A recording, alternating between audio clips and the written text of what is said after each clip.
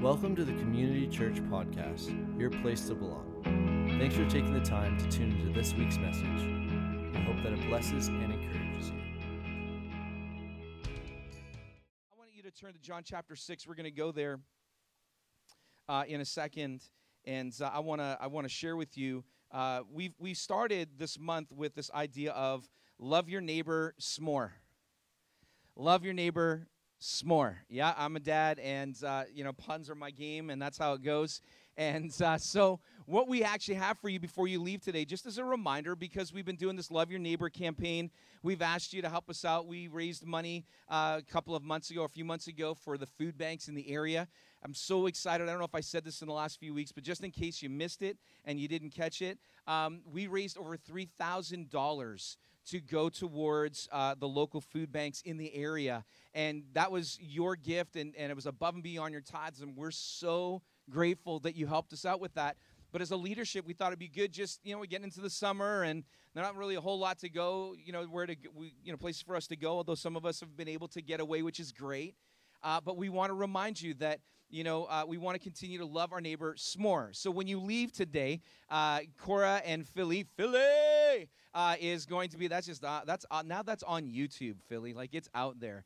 And so Cora and Philly are going to be at the side of the building as you're leaving to give you a s'more kit that we put together, one per family and one for your neighbor. And if you want to take a couple for your neighbors, that's fine. But we want to remind you of the value and the importance of connecting with your neighbor, everything from checking in on them. Listen, I mean it when I say you are the source that God is going to use to help bring calm in the midst of chaos. Your faith and your trust in Jesus is the moment for that to shine.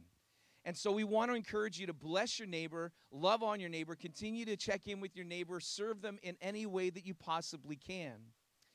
But I also want to remind you of how you're giving throughout the summer, and again, just a reminder as you continue to give that it's going towards bigger things than just what we're doing here in the way of getting new equipment and lighting and of course the ministry, everything from kids ministry, youth ministry that's back up and running and different things like that.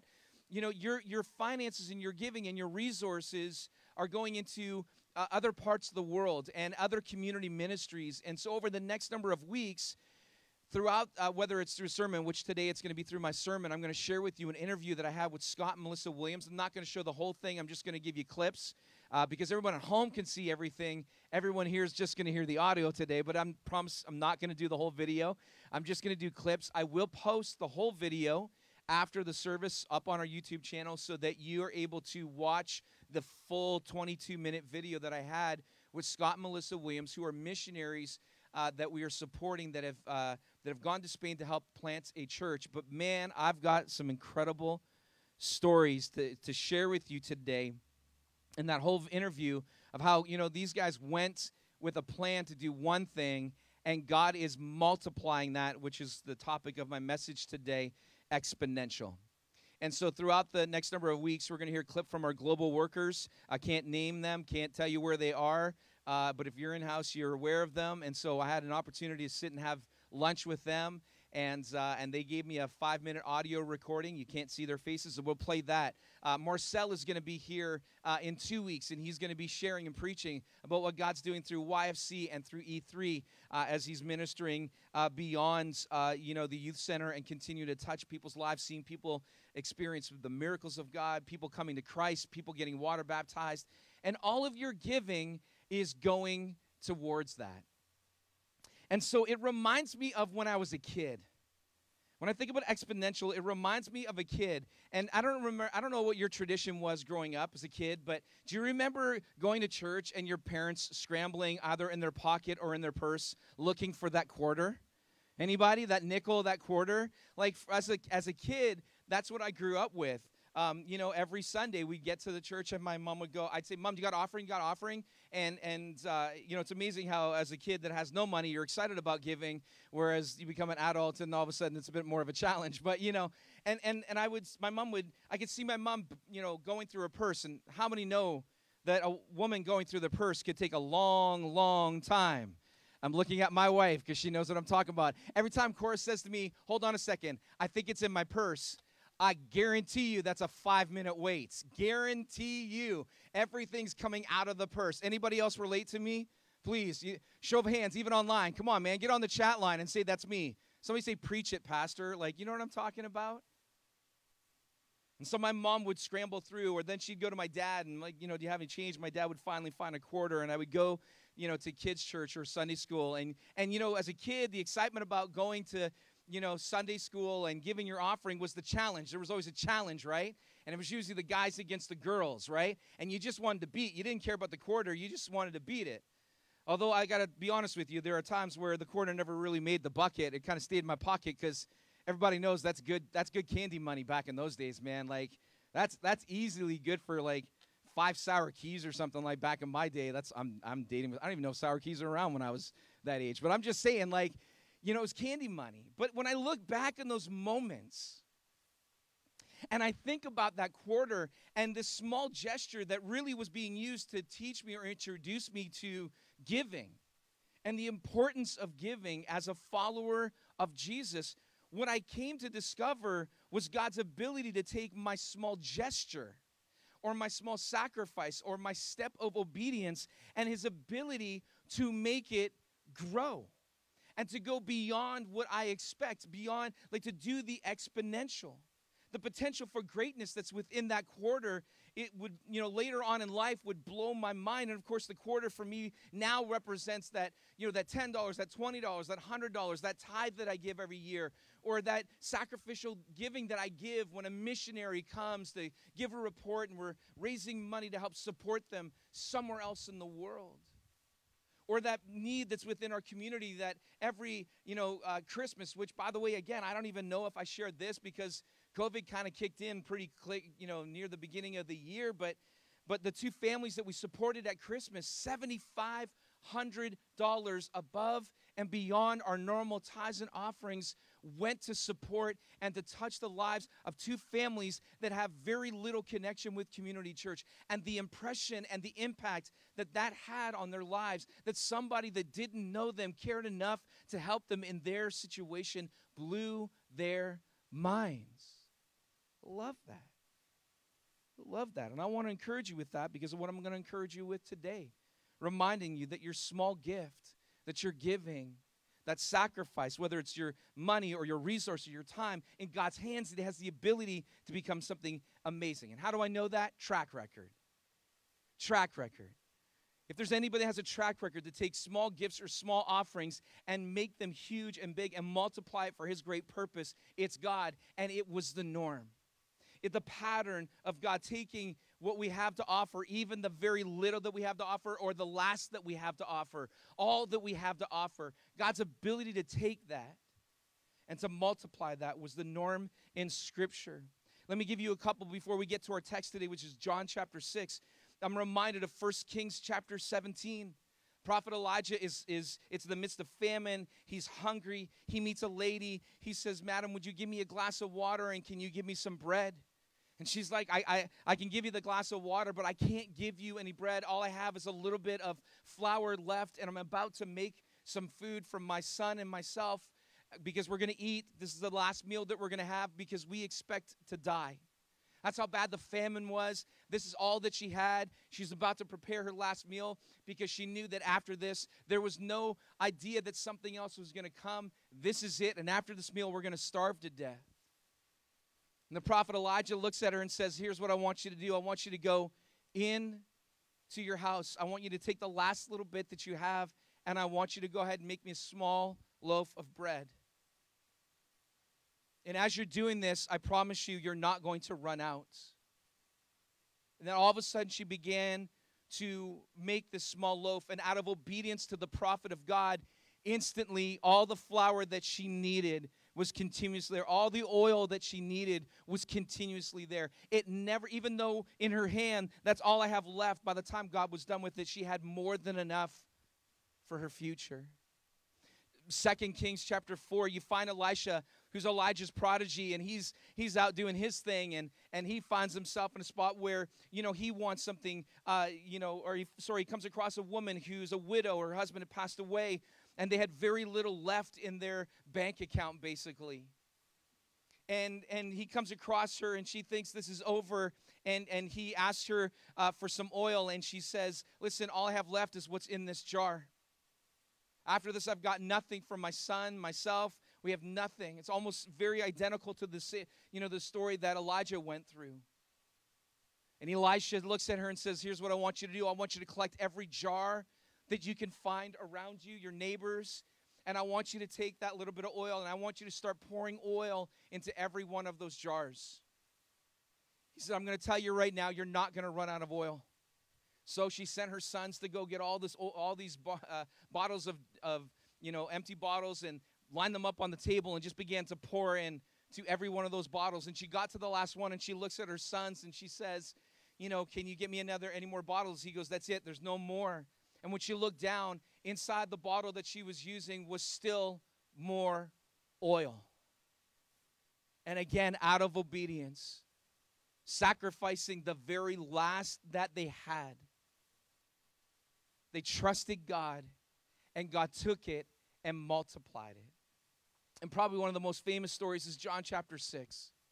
And in John chapter 6, 5,000 and plus, really, because this is 5,000 men, women, and children. They're following Jesus and the disciples. They're amazed at all of the incredible things that Jesus is doing in the way of the miracles. And again, Jesus being Jesus, he has a moment of compassion, and he's like, I want to feed all of these people. That's crazy just to begin with. And so he looks at Philip in John chapter 6, and he says, Philip, I want you to take what we have in the way of resources, and I want you to go into town, and I want you to get some food. We're going to feed this entire massive group, 5,000. What's really funny about this is, I'm sure everybody was looking at Jesus going, okay, there's something wrong with you, man. 5,000 people and more, and you want us to feed all of them? And so Philip's like, Jesus, we don't have enough. We don't have enough resources to cover everyone here, even just minimally, let alone feed them to the point of satisfaction. I was thinking about this morning. If you want to look at it this way, Jesus was broke. He didn't have very much in this moment. Don't build a theology on that, by the way, because you can't. Just saying in this moment. And then I sat there looking at it again this morning and thinking to myself, was Jesus kind of having some fun in that moment in the sense that he knew that what he was about to ask was ridiculous? That he knew he was going to get looks from his disciples going, what? Are you kidding me, Jesus? There's no way we're going to be able to feed all these people. We don't have enough money in our bank account. How many have ever felt that way? How many have felt like you've got this very little? Maybe you walk into church, or maybe you hear of a need around you and you think, man, this is all I got. And how many times is God standing there going, no, it's not. It's not all that you have. I'm your Father. I've got it. And so Jesus, hears Philip say, well, there's this boy that's standing there, and he's got 5 loaves of bread and 2 fish. But there's no way, Jesus, we're going to even, feed them with all of this. And Jesus says, watch this. And verse 10 to 13, it says this, that now there was much grass in the place, and so the men sat down, and in the number was about 5,000. And Jesus then took the loaves, and having given thanks, he distributed these to all that were seated, and he did the same thing with the fish. And listen to this, and I've shared on this passage before in a different way, but it's interesting what John records here. He says, listen, they had as much as they wanted, and when they were filled, as much as they wanted. And then he looked at the disciples and he's like, hey, listen, now go ahead and collect with the baskets I want you to collect. And he came up with 12 baskets of leftovers. I love leftovers. Anybody else like leftovers? When I open up the fridge at lunchtime and I see leftovers, I get a little excited inside, I'm not going to lie. Especially when it's like ribs or something like that. Like, I'm glad sometimes that my daughters are a little bit picky in the way that they eat, because I'm like, yeah, That means there's more for me. In fact, sometimes I kind of like say to Cora, she knows, I think she's kind of figured out this little play on mine that I usually say, you know what, we should probably make more just in case the girls are a little hungrier than they normally are. Meanwhile, I know for a fact that they're not going to eat any more than they normally do, and I'm just going to have that for lunch the next day. Sweet. It hasn't helped me, but I'm just saying, and so I love leftovers. But just think about this for a moment. Some of us wouldn't even feed our own families on 5 loaves of bread and 2 fish, let alone 5,000. And in this moment, Jesus asks this little boy for everything that he had. You ever had a moment like that? You ever had a moment where you kind of look down at your bank account and you know that God's put on your heart, or you're tithing and you're like, man, I don't know how we're going to make ends meet, especially in the season of the unknown and the uncertain. And this is kind of a side note today, that even in the unknown and the uncertainty of life, the chaos and all that's going on, we still have a responsibility as followers of Jesus to follow in obedience to the Scripture and trust God to work it out. We don't know if there's any hesitation on the kid's part, but there doesn't seem to be any hesitation. Who knows? Maybe this kid's followed them for a little while, and maybe he's seen some pretty powerful things in God. Maybe he's seen, some miracles, and he's thinking to himself, man, I don't know about the disciples, but I've seen Jesus, heal a lame man. I've seen him heal blind eyes. Who knows? I want to see what he's going to do with these 5 loaves of bread and 2 fish. Let's see what he can do with this. And all of a sudden, God took this little and exponentially impacted all of those people. If there was a word that I want to share with you today, it's this. For all that are joining us online, for those of us who are here outdoors, when our sacrifice meets the Savior, it becomes exponential in His hands.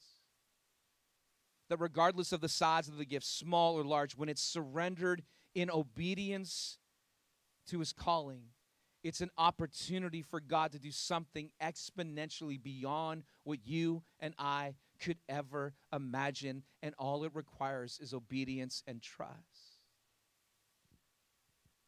So even a few months ago when we sent out the letter to encourage you to continue to give, we understood that it was tough. Trust me, it was tough to send that letter. But the ministry was continuing, and one of the areas of ministry that was continuing was our support to all of our missions family. We have made a decision as a leadership team that no matter what happens, we are not going to,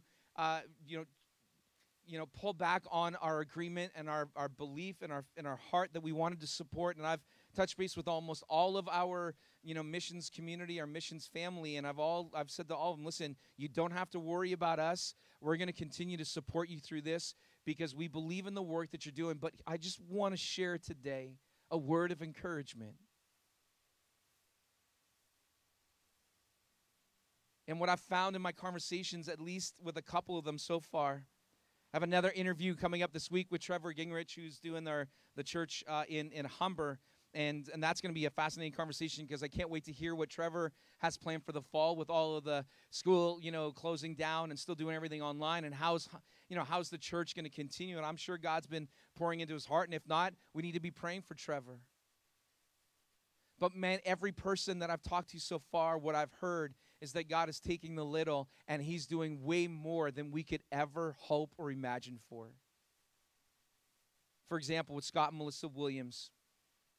Scott and Melissa Williams coming actually I think it's next week. 2 weeks from now, will be officially 1 year to be in Spain. And of course, as Scott shares in the full-length video, that that first year for any missionary, any global worker, it's really about establishing, getting a home, getting your kids in school, getting to know people in the community, figuring out, it's really a long game kind of thing. And so, in that time, it's really crazy because they decided after the first few days of being there, they wanted to find a church that they can lock into for their kids, youth, all that kind of stuff. And they found an international church in Spain, and so they went to this church. And man, I'll tell you, from that moment on, what was crazy is that you all of a sudden see how God led them there to plant a church. But I got news for you, and as you hear in this clip today, and those that are going to be watching here in a moment, I'll give the crew a cue in a second.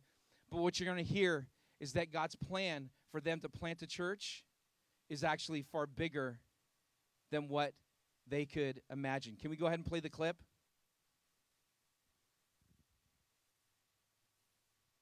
So, well, we got to Spain in August 21st, in fact. When we arrived, we were here just a few days, and Melissa said, hey, I really want to go to church. And so we got on Google and we looked quickly for a few churches. There's not very many, so it's not that hard to kind of root through. So we found one that was just a few blocks away, in fact, and we went. And do you want to tell the story? Yeah, sure. So we went to church on the Sunday morning, and it's an international church, and it was just really lovely. It had been a stressful few days here, just leaving everything we knew and living in a hotel and not being able to get answers to any of the questions that we had. And so just went to church, and it was really great. But the whole time that the pastor was speaking, I kept thinking, man, that guy looks familiar, and I couldn't figure it out. And anyway, when we were leaving, Scott shook his hand, and just very quickly, because there was lots of people coming up behind us, was like, hey, just want to introduce myself. My name's Scott. I'm from Canada. And pastor held onto his hand and was like, I just kept looking at you in the service and thought, you look so familiar. So anyway, we got sort of pushed out the door, and we did what any normal person does. We went back to our hotel room and creeped them on Facebook and found out that we had like 15 mutual friends, and so many of them were from El Salvador. So we thought, you know what? We hosted hundreds of teams when we were in El Salvador. They must have been from there. Anyway, that was sort of the end of that. Scott and John stayed in contact for, just texting back and forth. And in the meantime, we were looking for an apartment, and we actually settled on a place a little outside of the city of Barcelona. A couple months after we were here, Scott and the pastor got together for lunch one day. And so they met up with each other, and Scott said to him, he's like, hey, I know where I know you from. And he's like, you must have brought a team to El Salvador. He was like, nope, never been in El Salvador before. He goes, but I know where I know you from. And Scott was like, okay, where? Tell me. And Scott and I went to Southeastern College for the first couple of years that we were married. And Scott and John, the pastor here, played on the same soccer team in college 25 years ago. It's crazy.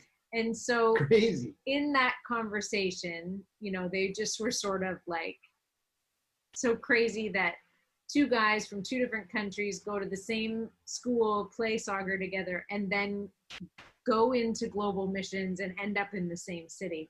Wow. So John, just like everyone else, asked, well, what do you want to do here in Barcelona, right? We talked to him what we had talked to you guys about, that we wanted to maybe open a cafe, have it be a place to build community, and eventually it could be the starting point for a church plant. And he looked at Scott and he goes, that's really interesting. He said, the church just bought a cafe, and we close on the deal tomorrow, and we don't have anyone to run it. And Scott was like, mind blown. Yeah, totally. And so anyway, he came home from the lunch, and we had decided as a couple that we were not going to jump into anything really quickly. We wanted to make sure we were settled. We wanted to make sure the kids were doing well, because this transition was very difficult on them. And so anyway, we just sort of let things sit and just, prayed about things and stuff like that. And then literally 1 week before COVID hit Spain, we were formally asked by them if we would be willing to take over the cafe and help run it. Business, and it's kind of threefold, that business. So one is all the funds, all the profits go to social enterprise, so helping impact the community and some of the stuff the church is already, being a part of. In this case, it's marginalized children. So whether that's a local thing or a global thing, that's kind of what we're focusing on. It's also a space to help create relationship and easy conversational places for people to just feel comfortable and have a good space. Mm-hmm. But the real awesome part, at least for me, one of the real big parts about this is a lot of what's going to be generated out of this is going to become a seed to be able to start plant church plants all over the place. So in our strategic plan, we said, hopefully we'll be able to plant a church. Well, the way this is headed and the plans that are already on the table and the stuff that we're kind of dreaming up is this is going to help plant like multiple churches. So Yeah. it almost feels like we're in way over our head, but it's just so exciting to be a part of something that's kind of rolling and growing, because we already have very tangible 2 other locations where our coffee shops are going to be planted. I say our coffee shops, but like the whole coffee shop, the whole coffee shop business plan. Yeah. And so that's a really big deal. So like prayer, but all that would be a good thing. So well, we got to Spain in.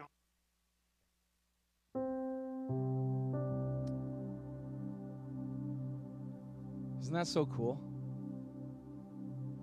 So 25 years ago, playing soccer, and the 2 of them end up in Spain because Scott and Melissa a couple of years ago felt God calling them to leave where they were ministering in South America, come home, and then they felt God saying, go to Spain to plant a church. And one of their plans to use to build a church was a coffee shop. And then they connect with a church, with a pastor that has a passion for that, already has the cafe, doesn't have anybody to run it. And now it's not one church, it's multiple churches. And guess what? You get to be a part of that. I get to be a part of that. My giving above and beyond my normal tithes and offerings, my sacrificial giving, my quarter, is impacting the world more than the plan that we had. God goes, watch this. Man, don't tell me God is not intentional. Don't tell me that God's hand is not at work in things. When you have this plan and all of a sudden you get there, God goes, let me show you how it's done, son. It'll blow your mind. And I love Proverbs chapter 3, verse 9 and 10. It says this, honor the Lord with your wealth, and the best part of everything that you produce, your first fruits. And then he will bless you. He will fill your barns with grain and your vats full, overflowing with good wine.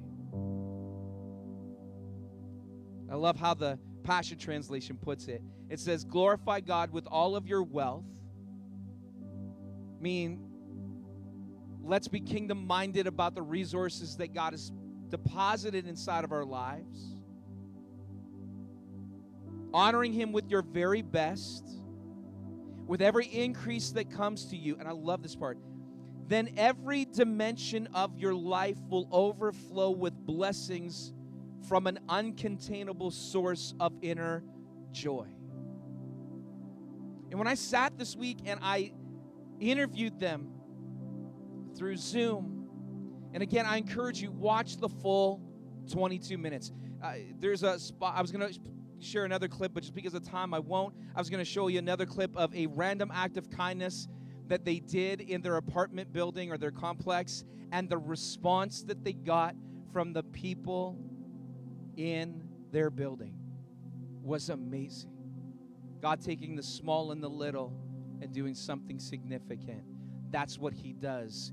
He takes the sacrifice, and when it meets with the Savior, it has the ability to become exponentially bigger than we could ever think, hope, or imagine for. That's the God that we serve. And I highlight them this month, just like we're going to highlight, our global workers. We're going to highlight Marcel. We're going to highlight Humber and the ministry with Trevor, and hopefully we'll be able to give you an update on what's going on with mission services, the areas, the things that we are supporting. Your quarter goes a long way, by the way. And I love the fact that we can be a part of that. So I just want to encourage you today. I know it has not been easy. There are people that are working through the uncertainty of work, or maybe they've even lost their jobs or whatever. I get that. And trust me, if you need help, let us know. We'll do our best. But there's something about honoring God with our wealth and watching God turn something into something amazing. And it only happens when we're willing to be obedient, just like the woman with the oil, just like the woman with the flour, just like that little kid. There's 5 loaves, there's 2 fish. When we just give and trust God, even if it's the last, and He doesn't always ask for that, but there are times where He does.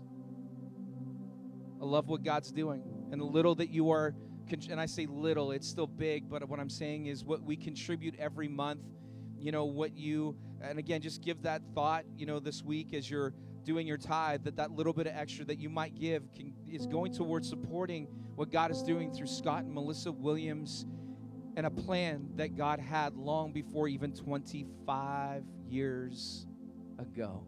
Isn't that crazy, man? I'm still blown out of the water on that. And He's faithful. And I'm just believing that we're going to be a part, our giving, our resources is going to be a part of bringing revival to Spain. And listen, if you listen to closely what Scott said, it wasn't just Spain, it's other parts of the world. And so I just encourage you to keep in your giving, just give thought to all of the missions above and beyond your tithe, the missions family that we're supporting. Give that some thought. Would you all stand with me? And I'm going to end this way today. Would you just take just a few moments right now? Would you pray for all of our global workers, all of our community workers, community efforts that we're a part of? Into this week's message. Be sure to follow us on all social media to stay updated with everything Community Church. Also check us out at www.cchurch.com.